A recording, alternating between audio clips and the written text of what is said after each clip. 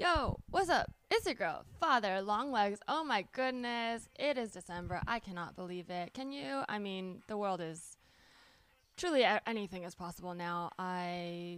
Aliens don't surprise me. Anyways, what a way to start off. I just want to make a couple quick announcements. We have 2 more episodes this year of 2020, and then it's gonna be a hiatus, and I'm gonna do the clip show at the end of the year, pending the world doesn't end. And next year, I will be back with something. So I might not be retiring this show completely, but I am definitely cooking something up. So subscribe, follow me on social medias too, so to keep in touch with new projects. But I heard some of you replied when I said I was going to retire this show, and it really warmed my heart. So if you enjoy this show and you don't, let me know, because truly sometimes I don't hear from you guys, and I'm just like, I guess I'll just stop doing this, and then that's when I hear from you. So I really appreciate anyone who reached out, and want to give a special shout out to confidant Leah, because I hope I'm saying your name right, Lea. Obviously, I will not say your last name. Leah, thank you so much for your kind words, and congratulations on your promotion. That is so cool. We do need some good confessions these days. So honestly, if you're going through a good time, let me know. I would love to give you a shout out. I would love to hype you up. Truly, the reason I do good confessions is because I genuinely enjoy celebrating people's positive events and likes and passions. And I know it seems silly, but there's enough negativity in my life to begin with. So I'm really trying to externally provide positivity, and Leah, you provided that. Thank you so much. So congratulations, Leah, on your promotion. If you guys do want to email me and chat, you can email me, tellmeanythingpod@gmail.com. And remember, Super Confidant newsletter, send me $5 or more to paypal.me/youcantellmeanything before the 7th of the month, and I will include you on that super secret VIP newsletter that goes out. If you've never been on the newsletter and you want to sample it, okay, look, I'm very chill. Let me know. I'll give you a free month. But truly, the money is, I'm not like, you guys know this. I'm not like loading up on money. I do this podcast out of my pocket. So it just goes to help with the cost, offset time and that sort of thing. But I love keeping in touch with you guys, and the newsletter just gets into a little bit more personal details of my life, including usually a video blog, some photos that I don't post online, so you get some exclusive photos, and I just write a little bit more about what happened this month. So yeah, if you want to get on that, it's paypal.me/youcantellmeanything, $5 or more before the 7th of the month, and I usually send it out. Did I say 7th of the month? It should be 5th of the month. My brain is really cray-cray. Before the 5th of the month, $5, 5. That's why I made it that way. But I do tend to send it out on the 7th, so to give you guys stragglers some time. And finally, if you haven't been following me on social media, I want to announce that I have some holiday merch, and it is live, and it is available. The pre-orders have ended, and now we are in the orders. So as of today, when you're listening to this podcast, you can go to teresaleecomedy.com/shop. I'm selling little note cards. I think they're really cute. I thought about partnering with some t-shirt companies and that sort of thing. I do have some t-shirts, but the reality is I'm just super picky, and I don't want to sell anything I wouldn't buy. So I decided to make them myself. I make note cards for my friends when I send them housewarming cards, birthday cards, I'm sorry cards. So I thought I would sell those. So they're all original. There's a couple themed packs. Each one comes with 4 unique designs. One is all about saying sorry. So it's like things like, are you mad? They're kind of cheeky. So, they're a great gift for, newlyweds or couples or things like that, because I think they're kind of fun for different occasions. Things like I told you so, or you were right, or you told me so, sorry. The idea is to apologize, not to gloat. And then the other one is all friendly, I like you, things like today is a good day to remind you that I like you, or it's been a minute, if you want to send a card to someone you haven't talked to in a while. It's just a little bit more personal than a text, but you can still text your friends, obviously. And obviously over the holidays, you can buy this after too, but pretty much for the holidays, I'm selling special Father Longlegs cards, which are Father Christmas Longlegs cards. If you haven't seen them, go to teresaleecomedy.com/shop to see them. They are original drawings I drew, pretty silly, of a Santa-like figure with a juicy booty and long legs. I enjoy them. I think they're PG-13. I hope you enjoy them. I'm sorry if they offend you, but I don't know. They just delight me. So yeah, that's it. The cards are all on the website. If you use the code CONFIDANT, you'll get 10% off everything under my order form. Okay, so that doesn't apply to the t-shirts that I'm partnering with other companies on, but anything that I am selling through my teresaleecomedy.com/shop order form, Confidant, use that promo code for 10% off. On top of these note cards, I have a very, very special, very strange but true service I'm providing. For 2021, I will be coaching select few people on their New Year's resolutions. It's not a contest. The reason it's select is because I want to truly dedicate my time to everyone who signs up and actually give you your time's worth. But what that means is it's sort of a hybrid between, RA, life coach, big sister, therapist, but you should definitely still go to therapy. But I'll work with you or a friend. It's a great gift if you want to give your, wacky friend something silly. I'll work with you or your friend, whoever, all year to complete your New Year's resolutions. And this includes 4, so that's 1 per quarter, one-on-one meetings that we can do via Skype or Zoom with in-depth planning. And I swear to God, I'm going to write written evaluations for you. So this isn't like grades, okay? It's all to hype you up. But I love to mentor. I love to hype, and I love to track my own progress. So I decided, why not do that for you? So if you are interested, go check out the video. It's kind of silly, but I explain it all. It's all on my website. I will be coaching New Year's resolutions in 2021, including, if you're interested creatively in getting critique of a completed work, like, short film, script, whatever, album. I also have that service provided. And yeah, it's pure critique. I just am brutally honest. I'm not like, full disclosure, I'm not like an executive. I can't make your movie. I can't produce it. But I can give you my honest thoughts if that's something you like. And if you don't want the coaching and you just want the honest thoughts, if you just want critique on something you wrote or made and you just want me to look at it, I will also provide that a la carte. Okay, so go check all that out. Of course, if you have any questions, contact me.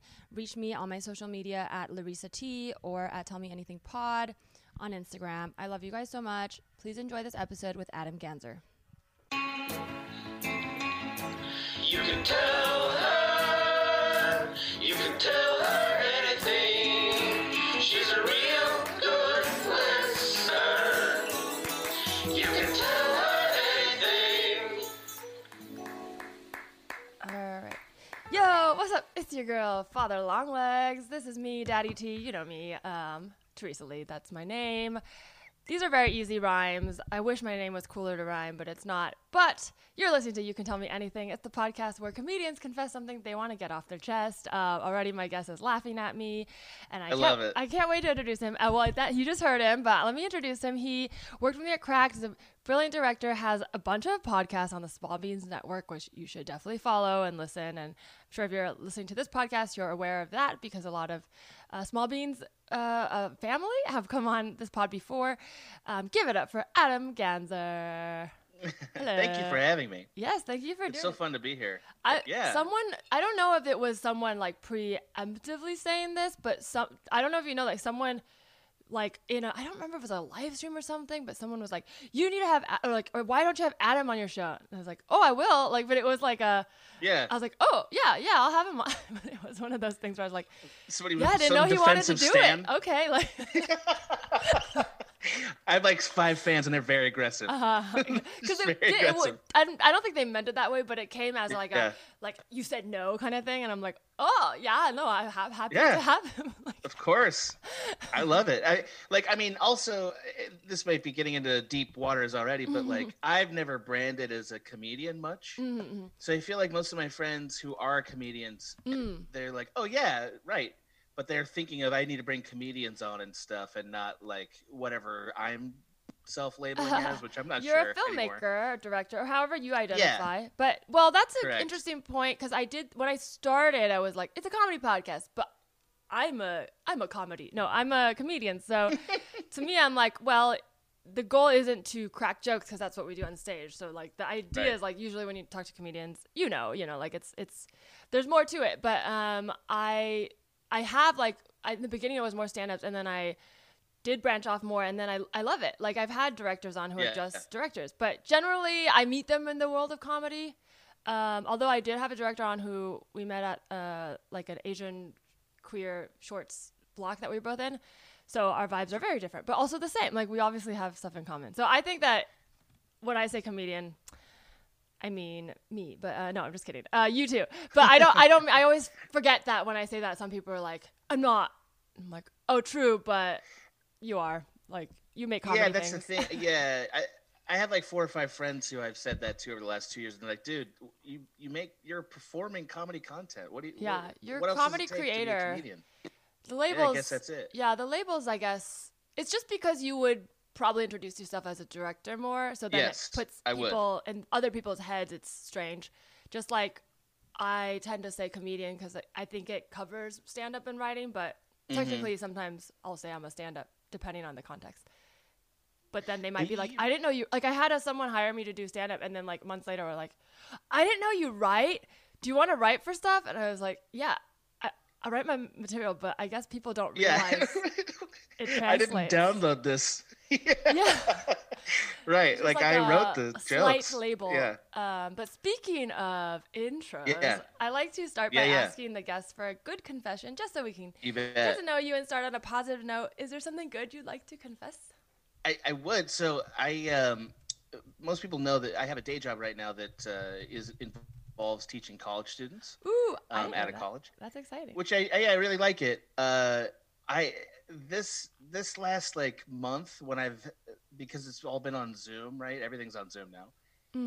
I'm watching people's faces more than I would normally be, and I've realized like, I have a lot more sympathy for students who like don't necessarily want to be in school than I did when I was in school.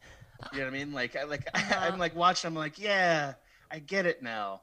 I understand why you don't want to be here, because this is frustrating and difficult. I get it.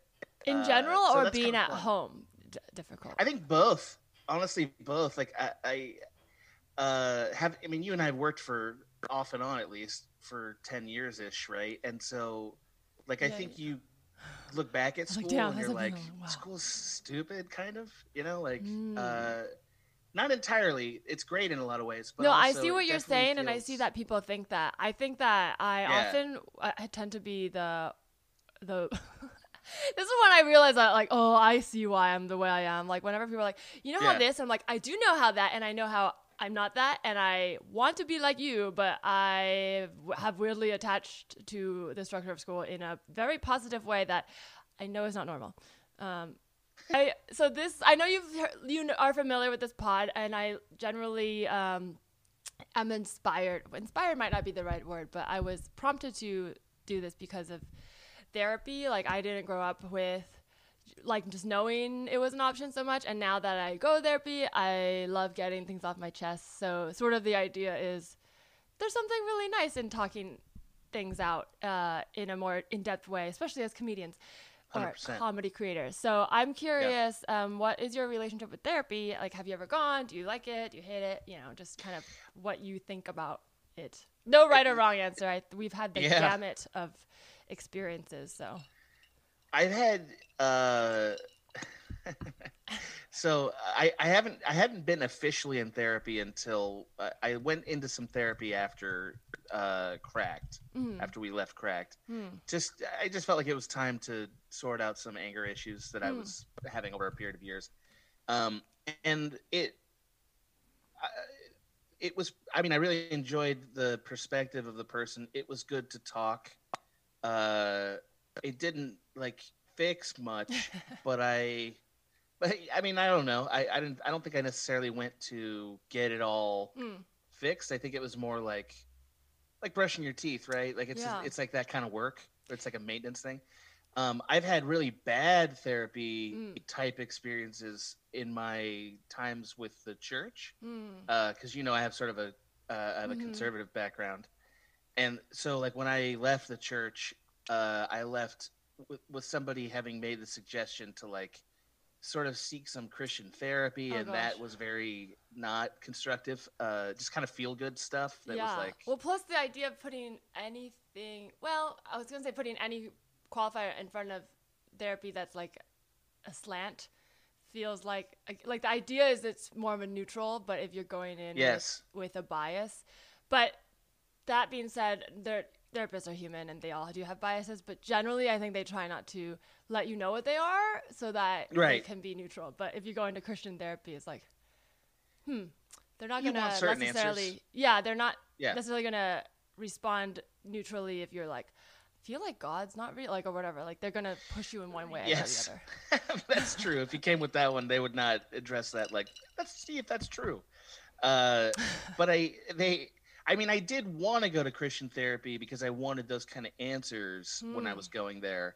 But I also found that, and like this is like sort of a larger critique of religion I have right now, like they were afraid of hard questions. Oh yeah, that's they were just kind of afraid of like, well, what if I'm just like kind of depressed and nothing's gonna fix that? It's very scary. But I think that you're on to. I mean, you obviously as an artist, you understand that sometimes things are more complex than like question answer because absolutely you untangle things even in the way you make things. But recently I've just been thinking this phrase over and over, and I'm like, oh, this is, and every time something like it's a simple way, but I feel like we were talking about right before we started about how I go off on rants, and I'm really trying to be more succinct. So I will try. But the thought I keep having is the question is the answer. Because I feel like so many people get in these divisive fights, even people who like each other. Like me and my twin sister, I've talked about, like, we are sorting out our differences. We obviously love each other, but we were getting to the point when we lived together where we just couldn't communicate, even though I know deep down we're like, we both want to. So it's like, obviously we're not doing it on purpose, but it feels like it. And what I realize is, what I mean by the question is the answer, similar to what you say about hard questions, is it's not always about finding the exact answer now, but if you keep asking questions, you'll start to figure out like, well, what is it I want to know? And then you realize you and someone across from you who seem to have different opinions had the same questions. And you just both answer it differently. And sometimes like someone, for whatever reason they're entitled to, might not want to know that's wrong just yet because they're not ready for the uncertainty. So they may see you getting to that place where it's going to like burst the bubble, and that's why they stop it. And so now I sometimes respect that when I realize like, oh, that person's not ready to hear the answer that they actually know in their heart, because that's why they're getting defensive. I had to take a bunch of like sort of classes on how to educate adults before I started this job. And the one sort of through line about it that connected for me that I've sort of, it stuck with me, is like, adults need to feel like they are in control of their own education. And like, if you're going to teach them, you can't just, this is the answer. You have to sort of let them think they're arriving at the answer, even if you've sort of prepared the experience for them.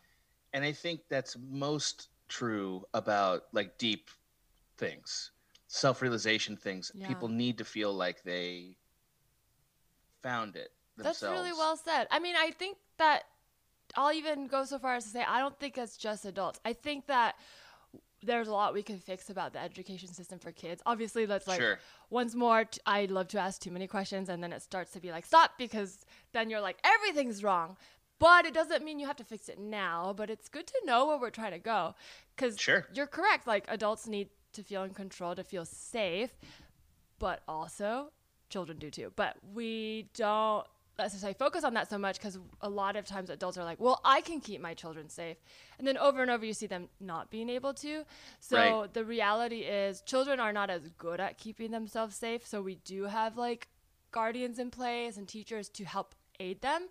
But the goal has always been for a child to learn and then be an adult who can. But because we treat children like they can't, we skip over the part where they, like you said, are supposed to actually arrive at understanding how to feel safe. And then they grow up into adults with a lot of trust issues. Right. And I mean, they never feel like they're empowered to like, oh, it's actually my job to make myself feel safe and educated. I mean, I of course I see all the different range of that as adults in a film school, but like some adults, they're like, I don't want to do that. Like, just tell me the answer so I can move on. Like, and a lot of those people, interestingly enough, are really obsessed with grades. Like, they're like, I really want to get a grade, like a good grade. And I find myself often saying, which is kind of a crazy thing to say as a professor, but it's like, who cares about your grade? Like, nobody's ever asked me at any audition or any film that I've ever made, like, what did you get in cinematography? They've never asked me that, and they're never gonna. Yeah, I keep bringing my GPA out to auditions, and nobody wants to see it. And I didn't even check my grades at USC until the end, and I was like, oh, yeah, okay, I did fine. But see, this is what I love talking about stuff like this and dissecting it as adults, because I agree with you now. Yeah, I was that kid, and it. Oh yeah. But the reason I can see that was not because I needed to be the best or have the top grades. It was because as a child, I didn't necessarily have the resources to. I mean, I talked about this before too. It's like, I love my mom. It's not about my parents. They didn't. They were dealing with a lot. But the idea is like, if your parents don't have the full capacity to make you feel unconditionally loved and safe, you will feel unstable as a child. So to me, I looked for ways to feel in control, which was, okay, school, rules, grades. I can learn this. And then as long as I get the grades, I know I'm doing it right. And I get what I need, which is the validation and love. So as an adult, I realized, oh, that's stupid. I mean, I can see that I still did well and like to learn. But the reality is some classes that I didn't do well in, like science, because it wasn't as easy for me to learn, do. Actually, now when I think about it, I'm like, are some of my favorite things to think about. But because in school, I didn't get the grades I wanted, I didn't pursue it. So the reality is like, as adults, we can look back and go, oh, I was that person and I understand why they're doing it. But me too. Yeah. This is exactly what I mean when I say I have more sympathy for students who don't try as hard, because I think they know that. I think a lot of students who aren't trying as hard, they know this. They're like, I mean, I'm not saying that what you're teaching doesn't matter. I just don't care about it, and I don't want to. They matter. And they get their validation from the... Well, you know what it is, though? I will say I didn't know. Now it seems obvious that I could have... Because I was obviously getting enjoyment out of extracurriculars like dance and choir more. But there was a piece of the puzzle that I didn't see, which is that if I keep doing the things I love, it will be okay. So I felt like I had to do the things I love while doing things I didn't love well. So now I think the way that I don't know how I would do this. I'm not a parent, and I need to learn more about myself before I can be. But I think the way to maybe get them to see that is to offer them that feeling that they get when they get good grades through the work, which is probably what you're trying to do, but they won't realize it until it happens. So it's almost like you have to trick them into being like, you'll get a good grade based on how well this expresses you. And then they're like, okay, well, I need to find me. And then they're like, boo, and then they're like, oh, but it is tricky because until people learn it, they don't know it. And so it's, I think that's what Montessori schools are trying to do. I don't know. I haven't been to one, but I think that's what they're trying to do is exactly what you suggested. And this is going to sound insane, but it's true. The best system I know of for that is video games. Video games are really good at figure it out. They give you a little sound and a notification and I feel great when you have achieved something, when you've learned a thing you want to learn. You might be onto something. I mean, Facebook's developing AR.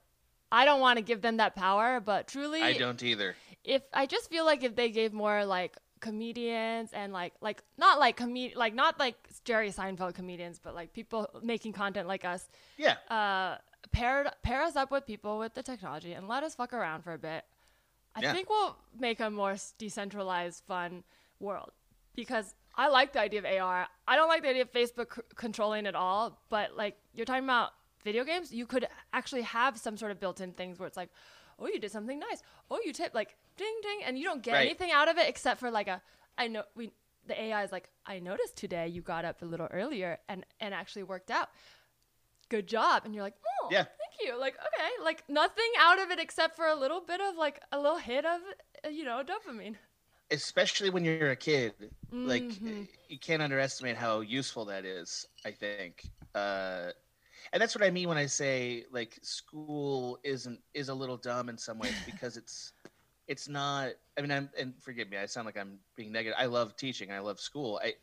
I just think that it doesn't match the way that people learn in like an infrastructural way, and that becomes more apparent when you're working there. Like I do think, for instance, like go back to high school.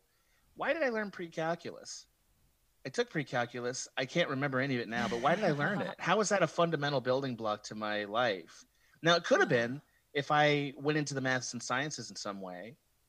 But like, why doesn't it branch out like after middle school or whatever, where you start to pursue concentrations even at that age? That's interesting. Right? Some people do that. I don't know enough about the curriculum to because there's a part of me that's like, well, because not every school has the same access to things. So if you don't require Certainly. it, you're really going to put whole areas behind. So I do feel like on that note, like, okay, having some minimal GED requirements makes sense.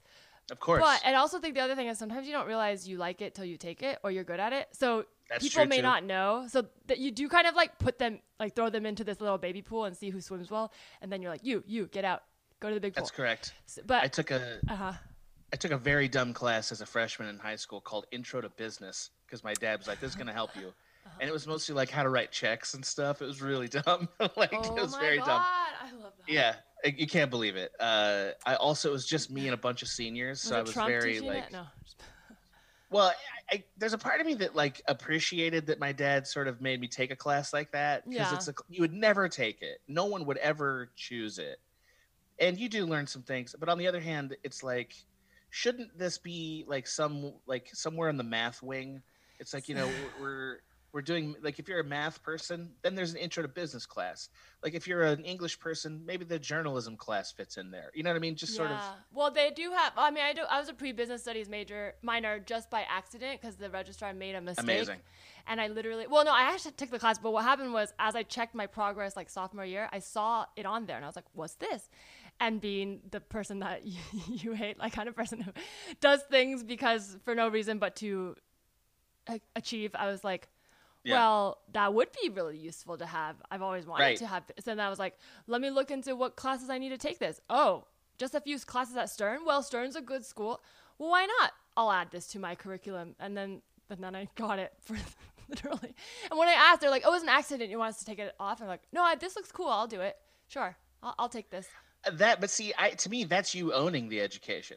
Right? Like once you're at that point, you're owning the education. And of course, try stuff. I took a Taekwondo class in college. Don't know why, but I took one. That's actually really. I've been talking a lot about animals and physicality, and even though those are the classes you think, oh, maybe easy credit or fun, those are the ones that actually build you skills because you're relieving stress that in college you have so much of. Like even when I was working really hard, I still am working really hard, but like out in the world. Yeah. When we were allowed to be out and about on weekends, I would like to go dance. And now that I can't, I didn't realize how much I needed it, but I'll literally be cooking and then just start to it happens. Like it's how much I need it. And I think our bodies need to move like that. And I don't work out. So it's like, I don't get it out that way. So I'll literally dance around my house like I'm at a club by myself, but I need it. And so that's what the clubs are for. And I mean, some clubs are also for people to meet each other. But what I realized was I get to meet people in work, like as a comedian. So I'm going to get the shakies out, Yeah, there's about a third of people at a dance club that like, no, I dance. That's why it's this and not a bar or whatever. Yeah. That's a real thing. There's a girl I used to go to LA clubs all the time with long ago when the Killers were a new band. That tells you anything. and like she really wanted to dance. Like that was like, don't fuck with this. I want to dance. So like, okay, and that's what she was there for. Yeah. She wanted to do that, and it was like, good. great. It's natural. Yeah. Well, I feel like speaking of sharing things, it's a good time to ask you, Adam. And I'm sorry if you guys can hear construction. It's been like that all week, so I would wait for it, but it probably won't pick up on the mic. But if you hear it, Adam, that's what that is. Now I can't stop listening to it. Adam, is there anything you would like to tell me? I would. I think I might have just missed the boat on cooking at all. Like I might just not be able to cook much. Yeah. This pandemic was the perfect time for me to like, I'm going to figure out how to make a lasagna or something, right? Okay.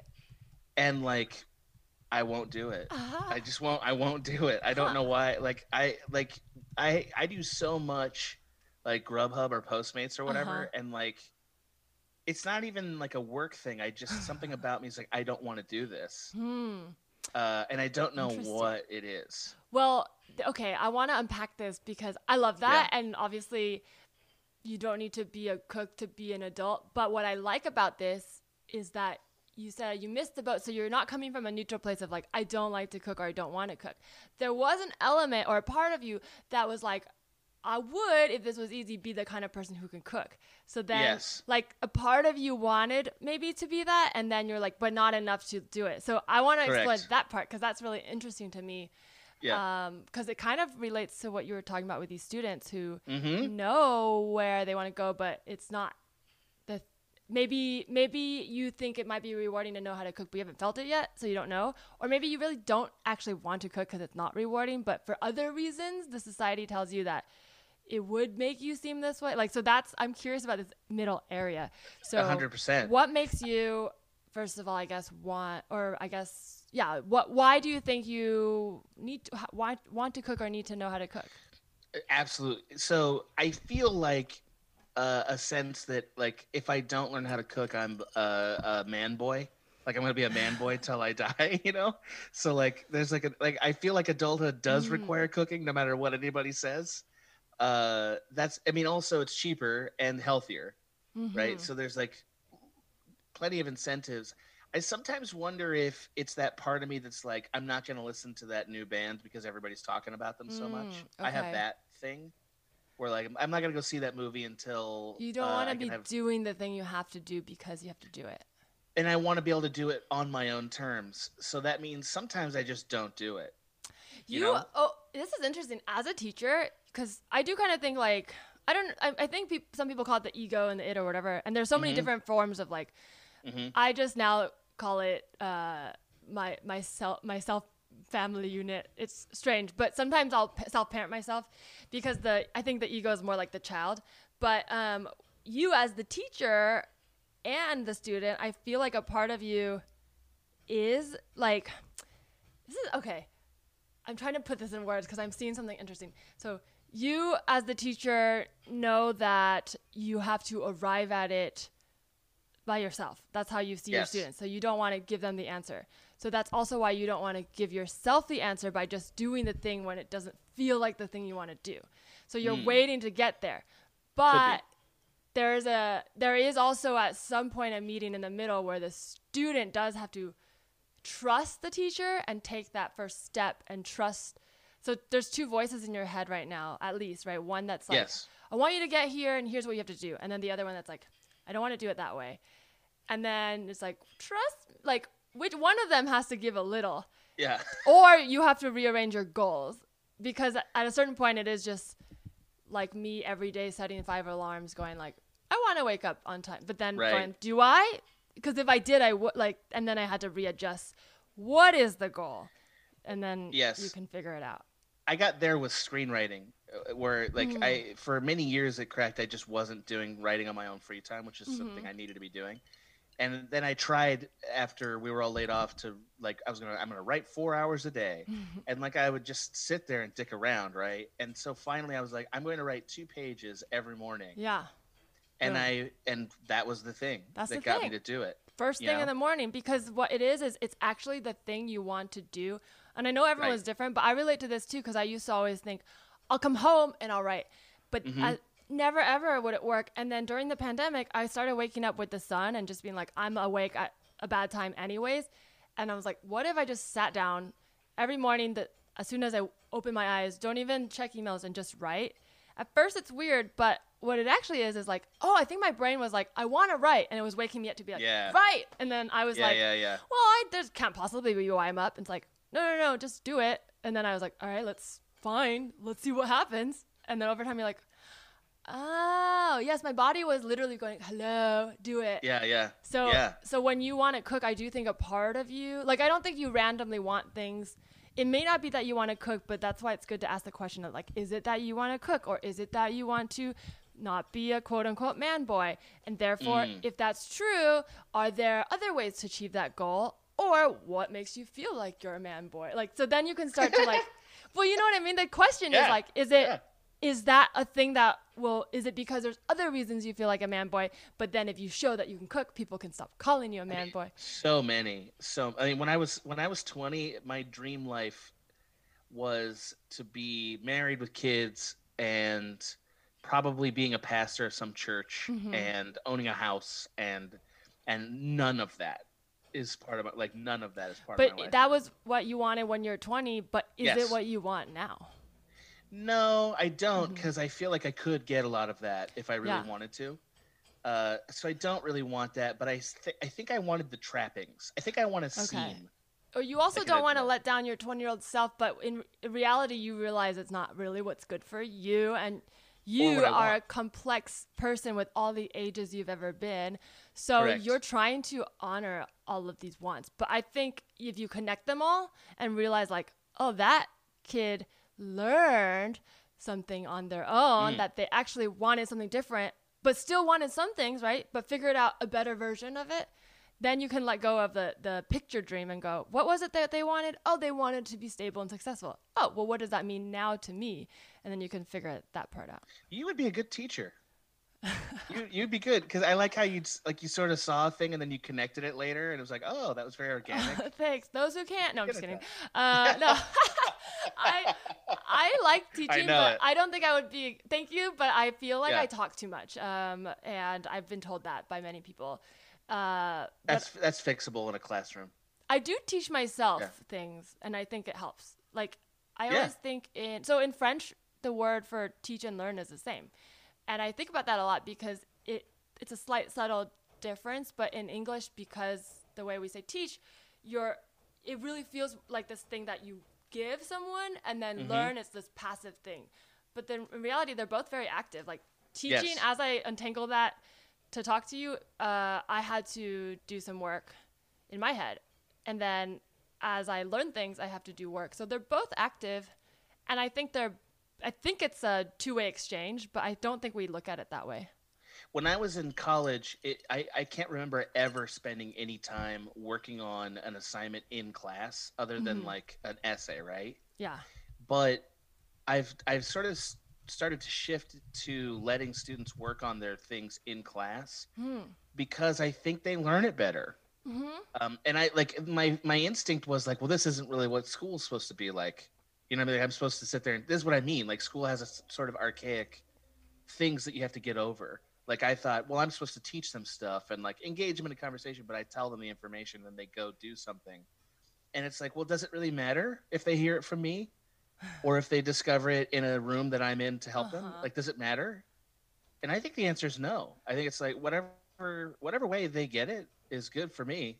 You know, it should be good for everybody. Yeah, because you didn't write some teachers do love to teach their own books, but it's still like they're taking what they learned and put it in a book. Right. It's delusional to think that it's not like, unless you're, I don't know, Socrates, you didn't come up with so it's like you're also kind of another vehicle of knowledge. So you're totally right. If they read it in the book or they learn it outside, you don't need to be like, I wanted to teach you, because it's like, who cares? Like, as long as they learn it. And honestly, the kids respect you more when they feel like they got something out of class. Yeah. Than when they hear something quotable. You know, like you had a bachelor's in screenwriting, right? So did you ever do any actual in-class film work? Did you guys ever film anything? We had to take, we had requirements to take, but it wasn't like we did it in the film department at NYU. So it was like there's like yeah. cross, because I think they're like, well, let's just there's a department. So they would have Right. film classes for, which is like the basic freshman year film students have to take, like sight and sound and things like that. Yeah. All the dramatic writing students also had to do that. But then they branch off where we go more into, I think they had to do some writing too, but we branch off into specifics, like children's TV, 30-minute, 1 hour, like way more in depth. And they probably just stop and go more into technical. And are most of those classes that are the screenwriting classes, are they mostly workshop? Is that what they do? They're all, well, they're mixed. So we usually, I don't know if it's still like this at NYU, but it was like, we have a small group that kind of travels with you through all 4 years. And then there's other different classes with other people. It's a small program, but then there's like other electives you can take, like the children, they're animated. But the core ones were like, you'd be working, it's sort of like a hybrid classroom, hybrid writer's room where you would learn things, but at a certain point you just have to be writing. So then we would do pages, but then sometimes we'd like do, study this type of scene and then this structure and then learn about dialogue. And then write one? And then write one like that? Yeah, and then include it in our things. It's interesting to me because like film school was largely just projects and discussion. Like that's all it really was. And there's a part of it's like, yeah, if I was going to just start film school over from scratch, I think I would probably have a lot more just sort of like, hey, you're going to show up today and you guys are going to make a thing that you started from zero and you ended by it being done. Maybe like, there'd be a lot more of that. I could see that. I think I wanted to come out of school with more finished works, but to be honest, when I think about it, even the ones I did finish, like you just grow so much faster once you're out of school. So to me, I think kids can be really focused on trying to make something good or polished, and then they skip over their learning. So I think that's why film schools don't do that. Because when I really, really think about what I learned in film school, obviously writing is, you always want to you're like, oh, I'm going to be good. I want to get it out. But that's, you already you come to school with that. So what I really got out of it was being able to see a wide range of other people's work and watch them learn and grow. Yes, because as they learn something, you might see them learning something and learn it too, or you might see someone not getting something, and that helps you see where you have a strength.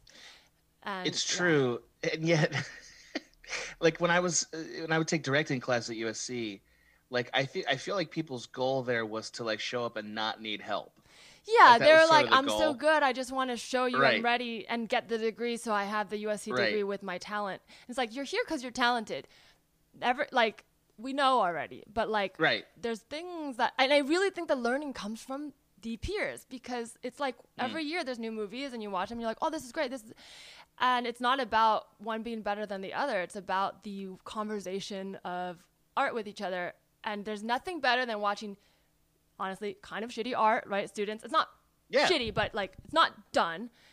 That is where you learn the most, because you can see what someone's trying to do and see how they didn't do it well. And then you can learn, oh, if I was trying to do this, I would have to fill in these gaps and this, instead of like being like, it's going to look like this. And then it falls short and you don't know why. And you don't know why. Correct. I think like once you've really gotten all that built up, you can start to have conversations with your peers about like, I see you in this work in this way, and I think this other part of you is hindering your work. It's like carving a statue. Yes. I love that. I really notoriously don't like giving notes to people who don't really want them, because I can't. When people are like, what do you think? I'm like, do you really want to know? Because usually I'm like, I like you and I already like who you are. So if you want me to critique your work, I'll be truthful about how well I think it's doing what you want. But when I was younger, I would just think, because that's what I want people to do to me, I would just start with that, and then I got some pushback. Like I had a friend go like, not very happy with me, and I could tell because she didn't want to say it wasn't because I said I didn't.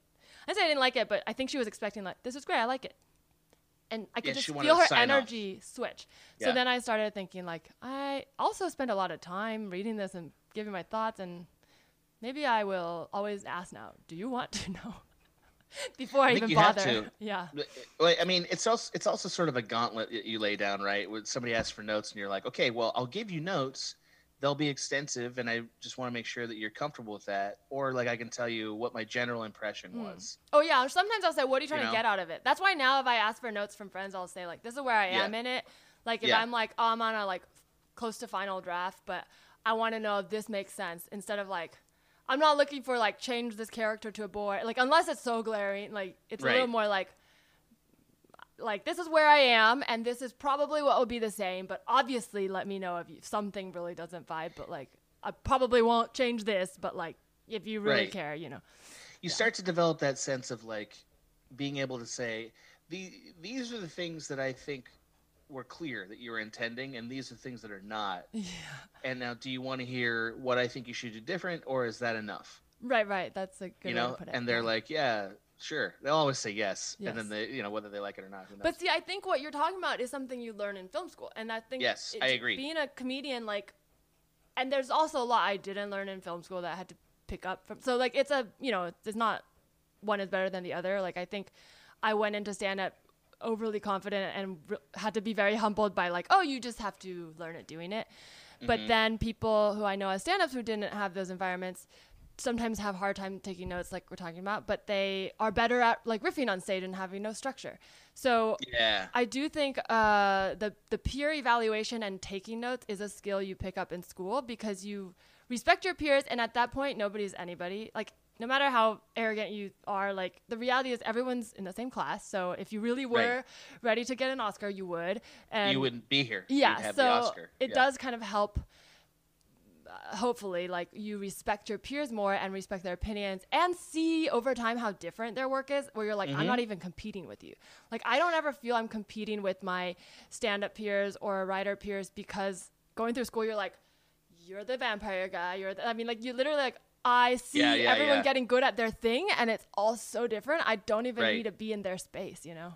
That's true. I mean, I often tell students like, hey, it is very competitive, because they need to be motivated to perform, because that's an issue in some of the schools I've seen, where they're not really like, they're like, yeah, I'll just kind of do a half-ass effort. I'm like, you can't do that, man. That's not going to happen. like that's easily weeded out. But I think you're right. Ultimately, like, I've never felt like I was competing with any of our friends to make content, because I never felt like I was making the same content as them. Yeah. Not really. And if they tried to make what you do, you already know it won't be as good because it's not you. So it's like. Right. I also think it's interesting about comedy that you like whatever element you put in the room sort of creates a different comedy sensibility. Like that's a real, like I felt that very sharply in that world more than I did in like film world, for instance. Well, film is more one director, right? So that they guide the whole thing. Well, even a classroom full of directors, you know what I mean, or even like a writers group, for instance, that's not in comedy. The sensibilities are allowed to sort of be more variable, and I think it's because comedians instantly sort of like riff with each other and find this is what makes us both laugh, and they make that. Then they begin to make that. Yeah. And that's interesting about it's actually kind of the fun thing about comedy. It's why it's important to keep changing the room and keep adding new voices to it. Yeah. So it doesn't get stale. Well, you just described something interesting, because I love that. I never thought about it that way, but that two comedians are finding the thing that they both make or laugh at, and most of the time it's the thing that actually makes them uncomfortable, because where you laugh, it's like the edge, right? And it's the edge where it's like we know the boundaries and we respect each other, so nobody feels unsafe. So here we are talking about like feeling of safety, empowerment, but also the question being the answer, because you're kind of like asking questions like, what do you think of this? What do you think? Oh, we both laugh at this because we don't know the true answer. Like punchlines are kind of like a fill in the gap of like, this isn't really what it's going to be, but we both know like this situation's weird. So I came up with an answer that's not real, and you laugh at it, It's totally true. And like you have an instinct with a friend who's in comedy to like, what's the weird thing that nobody has said yet? You have an instinct for it. You know what I mean? Like you just get there. And then like, also, it's also kind of like Voltron or something, right? Where it's like this part and that part actually equals this other thing. It's like, oh, cool. Yeah, I love that. That's a good way of thinking about it. Some people do think like, oh, I'm the best. But I think if you're doing a lot of like, I think if you're a headliner, you start to have to believe it. You have to, because you get told that, and then it's like, if you're like on stage being like, I suck, it's like, a few people can pull that off. Like a few people, not in a bad way, but like Mike Kaplan is so great, and he's also so humble on stage, but is great and knows it. But he's not on stage being like, fuck you. He's like always like, oh, thank you guys for coming. And then he's does something amazing. So like people can do that. It's just over time, I think it's like comedians always know the truth, and if they don't want to admit it, then they fill it in with lies. So if that's interesting. Well, someone who's like a headliner who gets too big, like Jerry Seinfeld or whatever, you know, like, I'm not going to argue that he was never a great comedian, but I could say that he maybe is overvalued now because now he's a celebrity, right? He's not being paid for his comedy. He's being paid for his celebrity.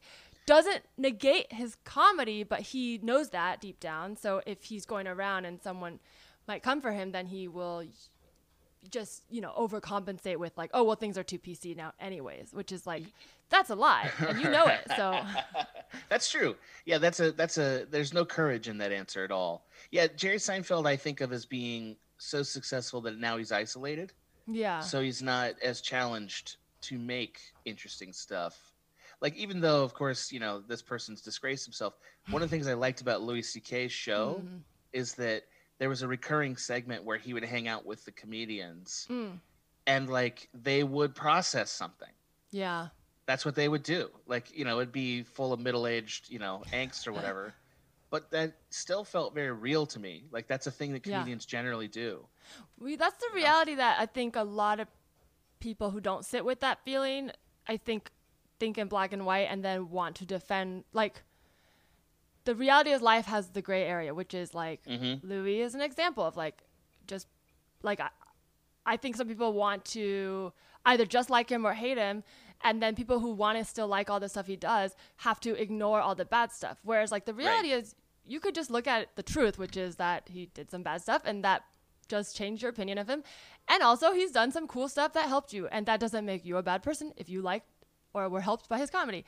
But I think those are the parts that people can't quite sit with, which is like, oh, does this make me bad because I think this? And so those are the questions for, like, I think that are going to help you get to your answer instead of being like, oh, let me just jump onto this like train of Twitter trolls or whatever, you know. I also kind of believe that with some obviously restrictions, it's good for people to accept the earnestness of their past if it was honest. Like if you honestly liked Louis C.K., you know, and now you're like aware of what he did and you're like, he's bad, you don't have to say you never liked him.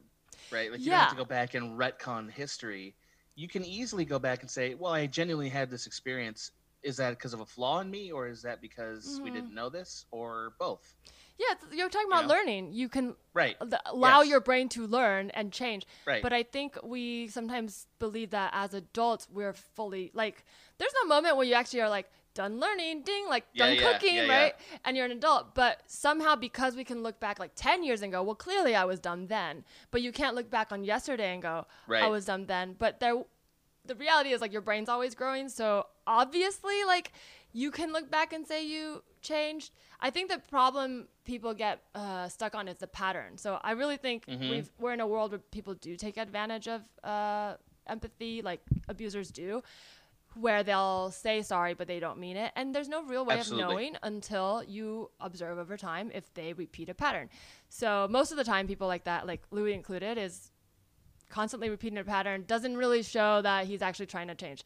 So for someone like that, it's like, oh, we're not saying like, oh, so you have no redemption. It's just like, yeah, but it's someone showing their ability to grow and change is different from someone who's repeating a pattern and just getting you in a cycle, you know. So it's like, that takes time to figure out. And that's why I think it's not about canceling people, because then there's no time, but it's about allowing for gray area. But also, as people do bad things, like, slowly you can change your opinion. Like, you don't have to all at once change it, but no, 100%. I don't know what the right answer for anybody who is in a boat like Louis C.K.'s to redemption is. But I do know that fixing your life after a mistake like that is going to involve some big changes, like a lot of big changes. And returning to where you were, you're never going to return to where you were. Like, you have to return to a new place that's based out of new motives. And that just takes so much time to get there. Yeah, but I would even argue that this is where I think the idea of like the comedians filling it in with a lie comes in, is because I would argue he was never there where he was. Like, that could be true too. A mirror, right? Like, we didn't know he was, well, some of us knew, like, but people didn't know he was doing such like awful things in a way that was so unapologetic and unashamed. And he had a different image. So actually he was never that. Like, he was never that great guy, because that's a good point. The whole time he was like that. So he wants to get back to where you think he's that. That's the lie, because he's not like, I can't wait to go back to the time where I wasn't, you know, I didn't have the urge to expose myself. He's like, I can't wait to go back to the time when I was allowed to expose myself and I didn't get caught. Yeah. So you're absolutely right. Yeah, because he definitely seems to have like made self-awareness a kind of cushion, right? Well, I'm self-aware, so like, which is sort of like what you're saying about people taking advantage of empathy, because I think that's the Gen X way of doing that, right? It's like, well, I'm self-aware about this thing that I'm doing that's terrible, so that's okay. Yeah, it's tough because sometimes I don't think people are good or bad. I do think some people lean into one or the other, but like I, you know, having my own unstable moments, and now being in a relationship with someone stable, I find that there are times when I'm like, oh, am I like, I don't think I am, but sometimes I'll be like, oh, am I like my abusive ex, you know, when I'm like crying and I'm like, oh shit, like, could he think I'm being manipulative because I'm crying, and then I'll have to step back, and then I'm like, it isn't about me, because in that moment I want to be like, let me explain, I really feel this, but I'm like, no, nothing I say will, that like, the point is, instead of being like, how does he see me, I have to go, if I'm not like a selfish person and if I have empathy, I need to say, I don't care how he sees me, how is he feeling? And if I feel, whether or not I'm right or wrong in my feelings, if I feel I could alleviate suffering or whatever, or help the situation, then I do my part. That's empathy, right? Like, there are times when I'm like, I really want to be comforted, but I can tell that this is hard for him, or it's a lot, and I'm right to need comfort. Like, it's not right or wrong, but if I'm empathetic and I can see I'm pushing it, perhaps I can understand it's not his job, even if he wants to help, and I can calm down, take a step back, and maybe like go outside or whatever, and calm myself down. So it's like that, those little moments are the hard work. That's the lie, right? Like, I would lie to myself and say like, well, I didn't do anything wrong. But the truth is, they don't owe you anything. Like, you're the only one responsible, and people can help. But there's always room to like suss it out. I don't know. Does that make sense? It does. Yeah. It makes me think about like a thing I've thought a lot about over the last 10 years is like, how do you forgive somebody who doesn't really apologize? You know, and I think that's who Louis C.K. is. He's a guy who didn't really apologize. I think you realize you don't need them to. Well, it's tough because I used to be like the kind of person who's like, I want to be vengeful forever. And then I started trying to fix myself because I realized, oh, I keep getting these situations. And then you hit a point where you're like, God damn it, I have no more anger and I forgive everyone, but that's not fair to, like, I don't want them to know. I shouldn't have to. Yes. But then at a certain point, you're just like, oh, I just like, they're really in pain. Like, that doesn't excuse it. It explains it though. Like someone like Trump, when I see him, 100%, when people ignore him and he's still throwing a tantrum, I just see how sad he is. It doesn't excuse it. Again, I'm not sympathizing with him or telling you to feel bad for him. It's just the truth. Someone who treats people that badly does not feel good, and they can't help themselves. Yeah, they can't feel good if they're doing that. And they want to, and they think that if they make you feel bad, it'll feel good. And people try to help, and you can't. And at a certain point, you just go, oh, like, I am sorry, I can't help you, but actually you can't make me feel bad because I like myself and I don't think anything you say is true. And like I don't need to buy into your structure. Like, that's the thing with Trump is like everyone has to buy into his grid of how the world works, and you don't have to do that. Forgiveness, is ultimately like somebody has to pay a price for that. Somebody has to, you know, like it's not a zero sum. But you already paid it. I think people forget that when someone does something bad, like that's what I realize is like I mean, I do think people should seek justice when they can and when they want Absolutely. to, but I don't Yes. think people have to. And I hate when people are like, this happened to you, you must, because it's like, you know what? It happened to me. And if you actually believe it happened to me, then you believe that I suffered and it happened. So if I think the best way for me to suffer less is to forgive and move on, then you should respect that, because I agree. it already happened and I was the one that paid for it. And so, you know what? Like, I don't need them to pay for it. Like, I already paid it. Consider it done. Like, you know. And I think that that's really admirable in some ways, because the truth is, if you don't forgive somebody when you're in a place of pain, you will ultimately continue to feel that pain. Yeah. Like and that's the difficult thing about it, is like, even if they don't deserve it or they don't ask for it, you're still going to feel the pain of it. Yeah. So you kind of have to sort of think of forgiveness as being independent of what they do. Yes. And that's hard to do. I don't know how to do it well, but that's what I've come to in the last 10 years. It's a little bit like they gave you something, like a hot potato that they didn't want to hold because it hurt them. Right. And you're holding it and you're waiting for them to take it back. So that's why, so you can let go of it. But you realize you can just drop the hot potato and walk away. Yeah. Well, you realize, like, you can hold it till it cools. It's going to get cool. You can just drop it, though. You don't have to hold the pain. Right. Because what happens Correct. a lot of times, it'll be like abusers will lie and tell you you're not good enough, things like that. So you'll hold on to it, waiting for them to apologize and say, I lied, you are good enough. But you can also go, oh, I am good enough, and that's it. Like, I just don't really need them to tell me, Absolutely. and it's fine. Yeah. Oh man. Okay. Wait. You made me think. I wasn't gonna share this, but I think it's kind of funny and related. But it was something that happened in therapy, because this week I was in therapy and I was telling my therapist about like some like kind of shitty stuff that was happening at work, and then she was like, some people just need to be, or she was like, some people just need a spanking. And I immediately was like, no. I shook my head. I was like, I don't think so. And then she doubled down and was like, she like tried to like backtrack and said, no, I mean like an emotional spanking. And I still was like, no, that's not the thing. And then she was like, what did she say? Oh, because she knows that I like, you know, my parents, like Asian parents, not uncommon, but you know, they hit their kids. But she is white and very lovely, but I think she sees it as like either a joke or like, oh, this is so bad, but like didn't see it as like, I'm me and it's like complex and there's a gray area. So when she said that, I was like, no. And then she said, well, you know, some people are just so bad that they like need to suffer to learn. Like people don't learn without punishment. And I just kept being like, I disagree. I know we're out of time, but I just need you to know this is lodge this in the minutes. This is how we ended up here in the first place. I really don't yeah. think that will make me feel better. I don't think it will make them feel better. To be honest, I think they are suffering. That's why they need to get rid of it by causing pain. And yeah, I wish there was more power I had to make it stop, but definitely don't think hurting them is going to make it stop. So it's like, but it was really interesting moment, because she really like, I could tell she meant to make me feel better. That was her goal. Right. In that moment, her goal wasn't to say the truth, but she knew it would make me feel better. And then in my goal in that moment was like, I'm just kind of trying to actually untangle this mess and figure out how I can feel better. And I realized it's not to hurt them. But I kind of like, in some ways, how the psychiatrist or psychologist is like or therapist is like an externalized version of your inner monologue. Huh? Yeah, you know true. What I mean? That is like an ego thing. I have thought, but then I then think it through and I have the conversation. I go, I don't think so. You know. Yeah, that's really what like you went back to sort of an orthodoxy of sorts, right? Like a belief system, and you're like, that's not how we're gonna address the world. But you flirted with the idea, and then you're like, no, I'm not going to do that. That's how a lot of us do pain management, period.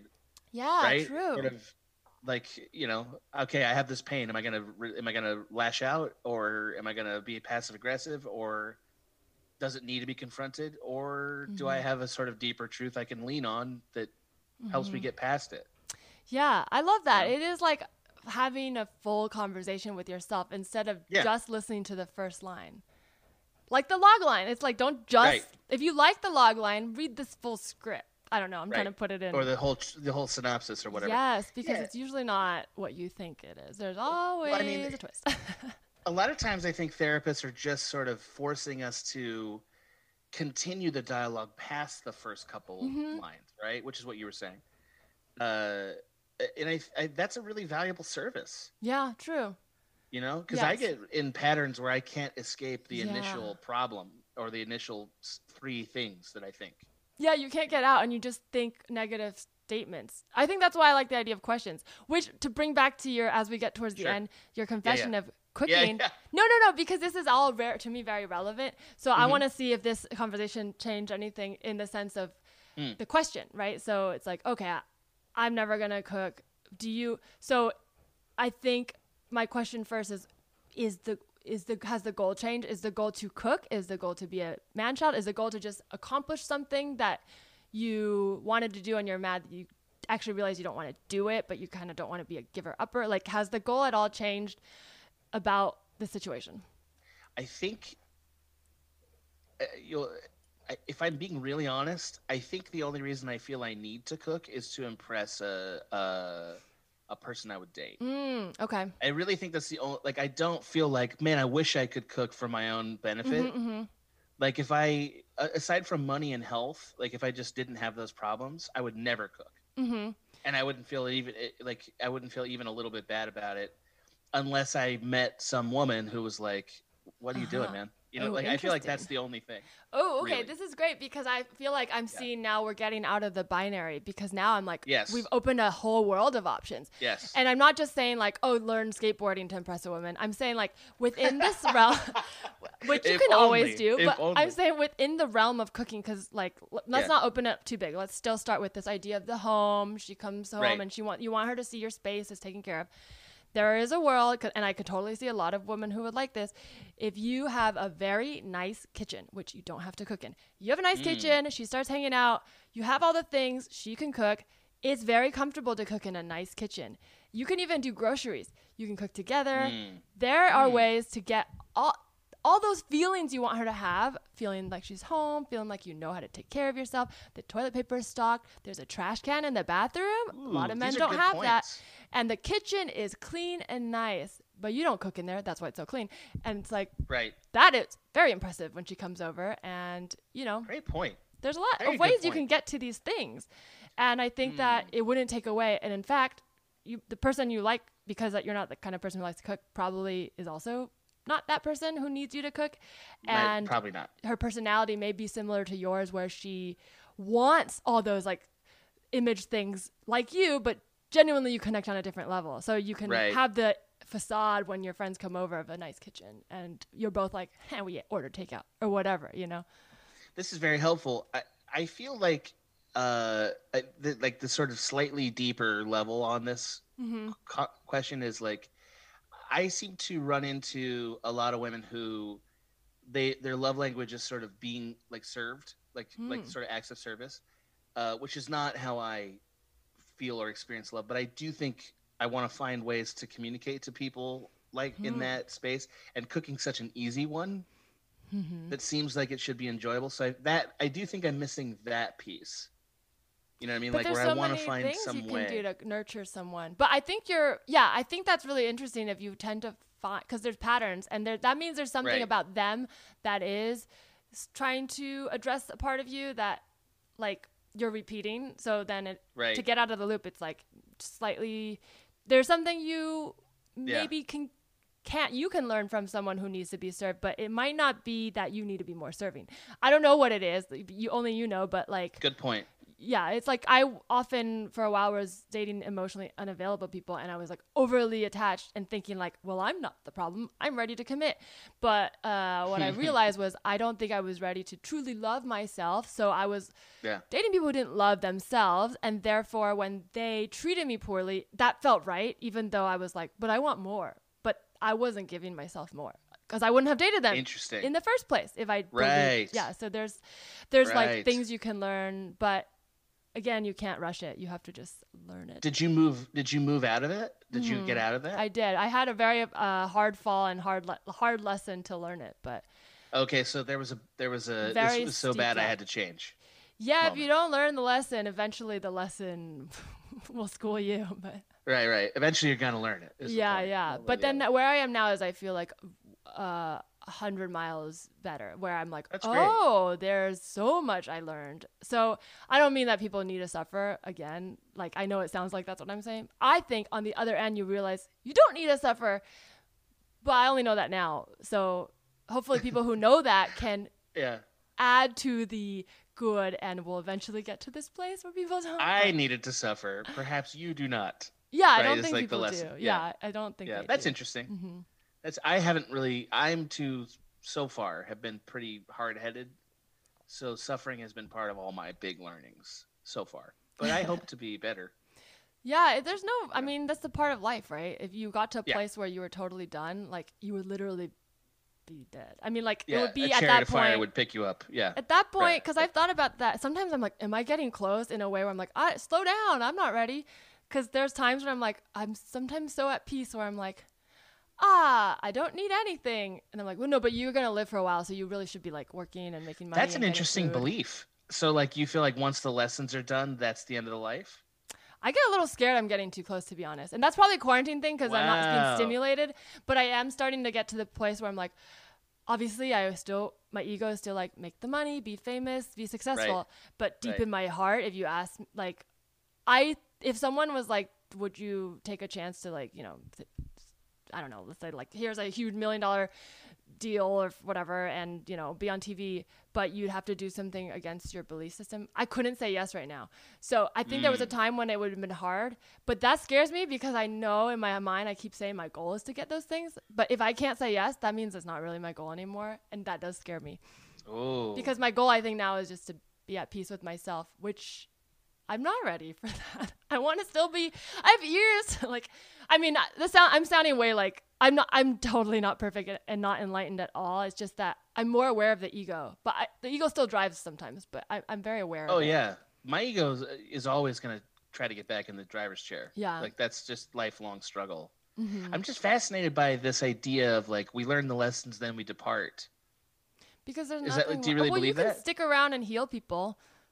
But then you will be That's true. suffering. The more you heal, I mean, the reality is it does take a lot out. Sometimes I find myself wanting to reach out and help people, and then I feel drained. But I don't think it's my job. And I think that's also a part of me I haven't learned, which is like probably I'm not healing all of myself, and that's why I'm trying to heal others. So even that is like not as noble as it sounds. It's me ignoring a piece of myself. So I think... Yeah. I think service of other people, like helping other people, needs to check some selfish box. Mm-hmm. Like I'm just not I don't believe in altruism in the sense that people usually mean it. And I think it's fine if it does. Well, everything's selfish, but if you believe that we're all one and we're all in the universe, then helping someone else is helping yourself. Right, exactly. Right. And at the very core, at least that's true. And also like, you would ideally want to use your talents for that purpose too, right? Like, isn't that really the dream? Yeah, because I think some people, the old comedy was like hacky, where it's like you make fun of someone to get a laugh. And if you thought that's the only way and you want to be funny, you would lean into that. And it's like, as a student, like if you told me that, even if I didn't like it and I wanted to be a comedian, I would probably try to learn it. But now I realize, I can make people laugh by being myself and being nice, which is doesn't sound very funny, I know, but it can work. You just have to find the middle ground funny thing that's funny to everyone that doesn't hurt or whatever. And then adjust when it hurts. Like, don't be like, well, I'm funny, so you're wrong. Just go, oh, okay, now I can adjust to a new thing. Yeah. Yeah, I don't think it's even been that recent where being mean wasn't funny anymore. I feel like it hasn't been funny for quite some time.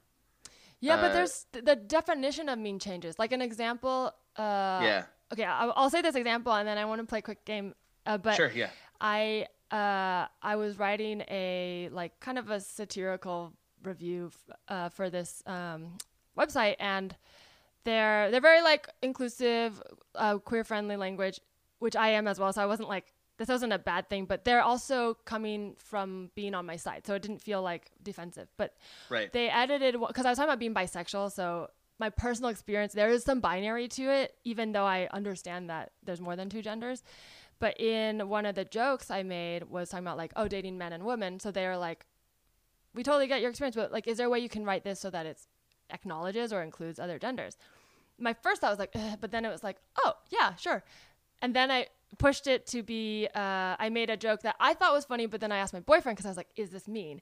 And I would say, instead of listing genders, I listed types of people. And I said like, even short men or whatever. And then he was like, I was like, is this mean? He's like, kind of. And I was like, really? And I wanted to be defensive, being like, it's okay to make fun of short guys, because like, I don't have a problem with them. I just don't like how they make me feel tall. And then he was like, well, no, because it's like they don't, like short guys don't want to date tall women, and then they lash out and they're mean to you. And so I'm also, as I said that, I was like, oh, okay, I'm talking about, that's the gap. That's the lie. They feel bad, therefore they make me feel bad. Doesn't mean I can make them feel bad. So I realized, like, okay, you're right. So I changed it, and then I liked what I came up with much better, which I like listed a bunch of random things, and then one was like, and tall people, because I was like, okay, everyone like that. And the sentence ended up being funnier, and to me I was like, oh, see, we found it. But I had to drop the ego, the part where I was like, I don't think this. And it's like, it doesn't matter, because if someone reads that and they don't like it, like, they think you think that. So why don't you just try a little harder and make it funnier? That's great. I love that. What a cool story. That's really interesting. Yeah, thank you. I love, this was such a great convo. I knew this would be a fun one, because I feel when we worked at Cracked, we often get into philosophical conversations. All the time. I still one of my, I think of it fondly, but I also like can't believe it happened. Is like the time where I was like, "Hey, you and I should go like eat and like have a chat, right?" Because like we really by the time you got to Cracked, we weren't all doing hangouts as much as we used to. Mm-hmm.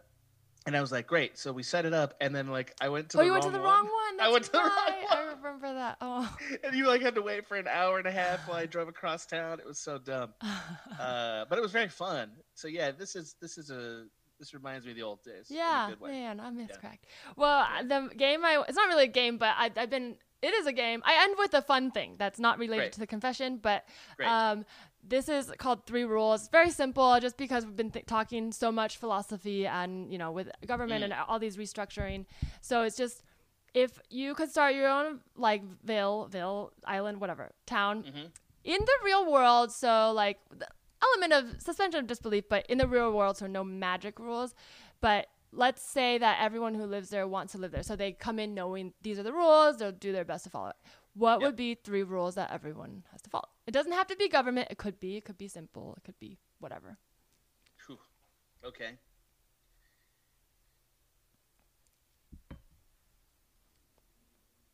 My first one would be, if you can't operate out of good faith, wait. Wait to do the thing. Okay. Whatever that is. Hard to enforce, but how would you enforce it, or just more like general golden rule? I again, good faith is the kind of thing you can't enforce, except for in like extreme legal cases. I think you can do it, right? Where it's like, well, that obviously, like for instance, I think some of these Trump lawsuits that are happening right now are bad faith, and I think it's okay to say that it's bad faith and just to dismiss them for that reason. And that is a legal requirement. I just think that in general, that's a really key ingredient to people feeling good about the world they live in, whatever that is, so good faith.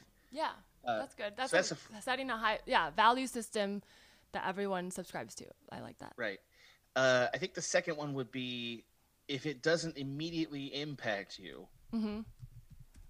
if you're not immediately impacted by this decision or rule, then you will have less input than the people who are. Okay, and like in voting?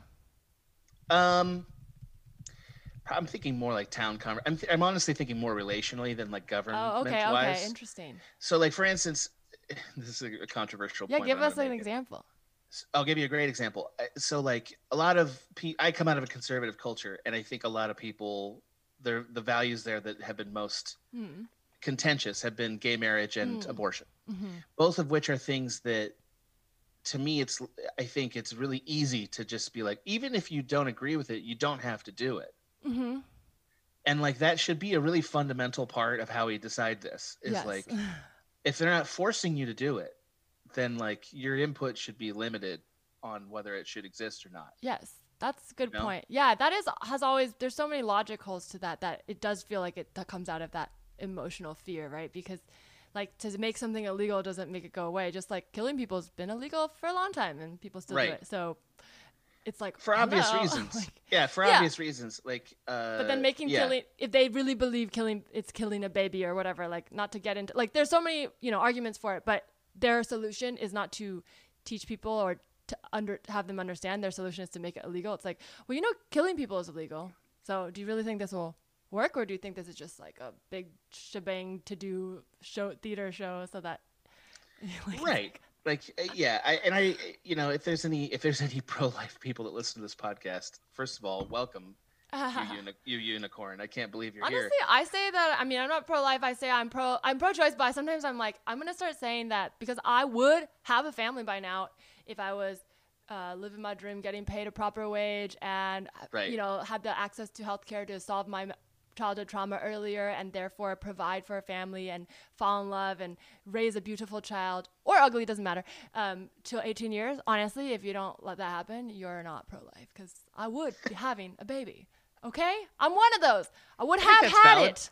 Okay? Yeah. Give me the money and resources. I mean, I think pro-life needs to be expanded to like improving the lives that are currently exist. Yeah, the minute the baby's out of the womb, they're like, well, we don't care about you anymore. It's like, functionally, yes. They need you. That's the time. No, you're right. I mean, functionally, that is absolutely true. That's absolutely true. So those are 2 rules. Okay. I like that. I think my third one, and this is just like a pet peeve I've had over the last 6 years. Have a fun one. Well, I don't know how fun it is, okay. but like, I think jurisdiction should not matter for most things. So like, some things like getting a divorce or whatever, sure. But like, if I commit a crime, right? Like, let's say it's in Los Angeles, there's no reason why I have to be tried like in the immediate area that crime happened. And like, why can't there just be a lottery of like jurisdiction within a certain range? And like, here's another better example. Jurisdiction is a huge part of how we're deciding voting stuff. Yeah. And the principles of jurisdiction are how our entire election process works. Right? Yeah. Gerrymandering. Like, why the fuck really does Iowa matter so much? Fuck that. Like Iowa's just a state, and yet they have outsized input on everything that happens to us nationally because we once long ago decided they're the first ones in the primary. And to me, that's a jurisdiction problem. Yes. It's like, no. Do a lottery. Every year, do a lottery. So like this year, California's first and Kentucky's second and so on and so forth. It's like a draft. So that people you can't set up on things like that and game the system. Because a lot of people are using those kinds of rules to game the system, not to create justice. They were created to supposedly help, but they backfired. Like, it's interesting, like, jokes aside about, like, the NFL drafter, it's like, the reality is, when we see that, we're like, oh, well, they're all part of the same league, so they're all on the same team. But it's like, well, are we not part of the same country? Are we not part of the same team? Exactly. So that's the, like, I guess not to keep harping on the lie, but now that I started, I'm like, oh, I see it everywhere. It's like, we never agreed on that. People do feel like they're against each other. And it's like, well, then is it a lie? Like, maybe before we move on, we need to figure out why we feel that we're not all on the same page. Like, as a country, I feel like that's a very important thing. Like, if we establish that our goal is to make this country great and help, that means all the citizens, then it'll be easy to move forward. I think that might be a lie in some states. Yeah, I mean, or certainly if it was true, it isn't now. Like, I don't think that with social contracts that truths are eternal. No, and that's really the thing they talk about in, is it Rousseau, right? The social contract? Yeah. It's that's Hobbes. Oh, okay. But Rousseau talks about animal or trading safety, I think, for, it's safety for freedom. And it's he does it in a better way than I'm talking about it. But he does go into the idea of, like, nobody actually starts from the same place, but you kind of find a collective consensus. And that's kind of what you're talking about. Like, as you move further away, the consensuses might change, but there isn't actually a line, right? Borders are fake. It's not like you cross a line, you're like, now I believe that I'm allowed to be gay. Like, right, exactly. Come on now. Yeah, so it's more. Or drugs are legal now. No, they're not. So your brain kind of subsidizes, like, fills in the hole with the lie. Because in order to live in that state, you have to be like, well, I live here, so I believe this only because I want order. Because I want other people to believe this thing I believe. And it's like, well, that's a good solve for now, but maybe what we need to do is over time figure out what's causing these inconsistencies and if there's any merit to, like, trying to see another side or them seeing your side. I also, and I know that any conservative who listens to this is going to blast me for the rest of my life. I'm full of conservative listeners. Me, Teresa, and a bisexual Asian comedian, all conservative listeners.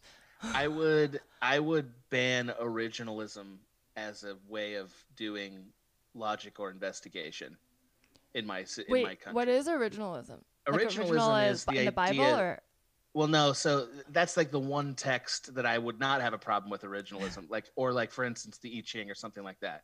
A religious text, I completely understand why we're doing originalism. A contract text like a government constitution, originalism's insane. Yeah, completely insane. And the principle, for those of you who don't know what it is that we're trying to get back to the intended meaning of the authors like Constitution as the way as the only way to interpret what it means. And like I'm all for authorial intent as a criteria for meaning, but like there's so many problems with it. Some of them like are economic and inherently racist and blah blah blah, and also it's just like not viable. It's not viable. It's stupid. Why are we going back to what they decided in 1776? Because that's the contract? Yeah, how are you okay with new iPhones and not cool with women getting jobs? And like that's the crazy thing is like, so like originalists will omit certain things like Thomas Jefferson's statement that like we should redo this every 20 years. Yeah. The Constitution needs to be redrafted. Because he understood how he changed over his life, and he's probably like, I'm sure I have blind spots, which he did, but he knew that and was like, I would be down to change them once new information is presented about how I'm wrong. Like that's how those founding fathers thought. Doesn't excuse some of the like their slave owners, but like I think a lot of them truly believed at the time that they would be willing to change given information, and that's why they pushed for change.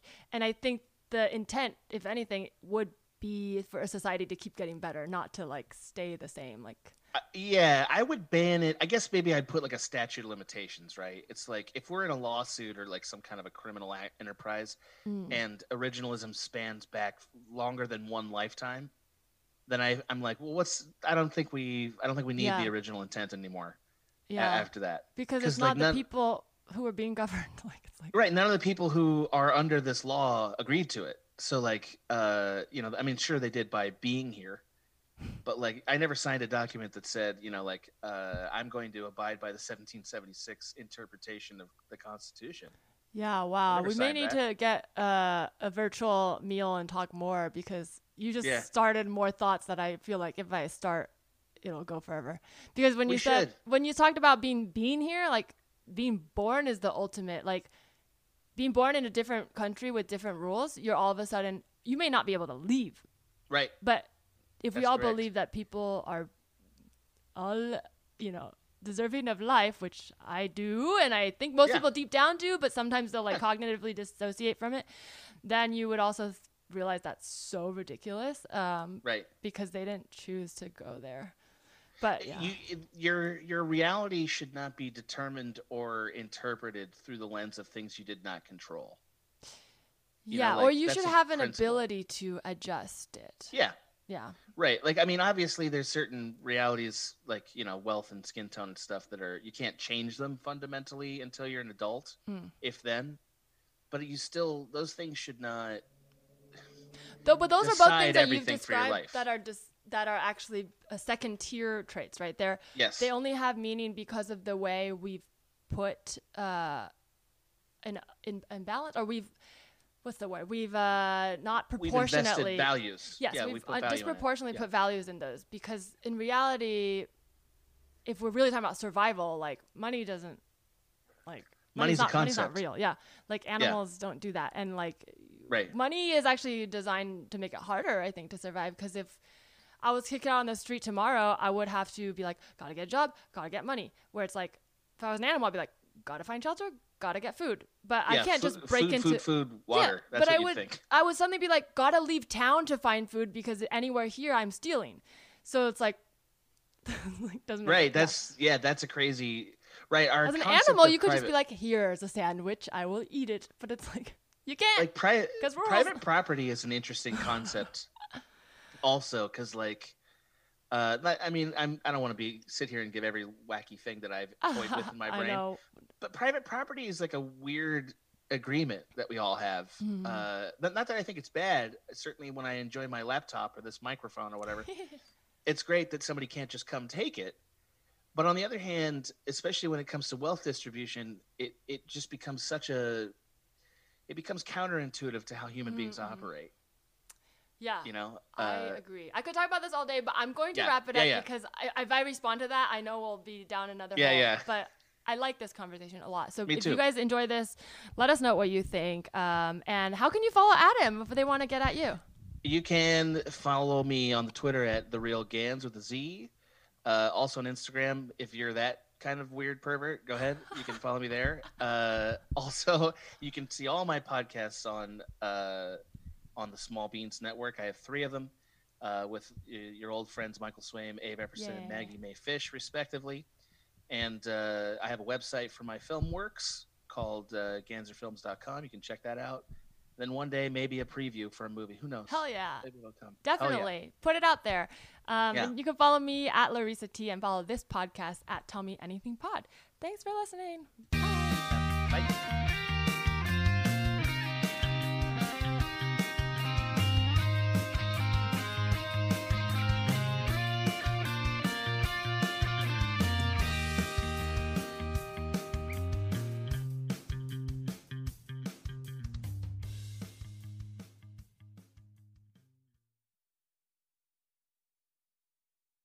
Hi, I'm Erin. And I'm Nicole. And we're the hosts of the comedy podcast, Dude, That's Fucked Up. Join us every Wednesday for an irreverent discussion on topics such as light cannibalism a la the Donner Party, JFK's meth dependency, cryptid fanfic, and even pubes. It's available now on the Hoo Ha Ha Podcast Network or wherever you get your podcasts. Go to dtfupodcast.com for more information. You know what's not fucked up? This podcast, you butthole.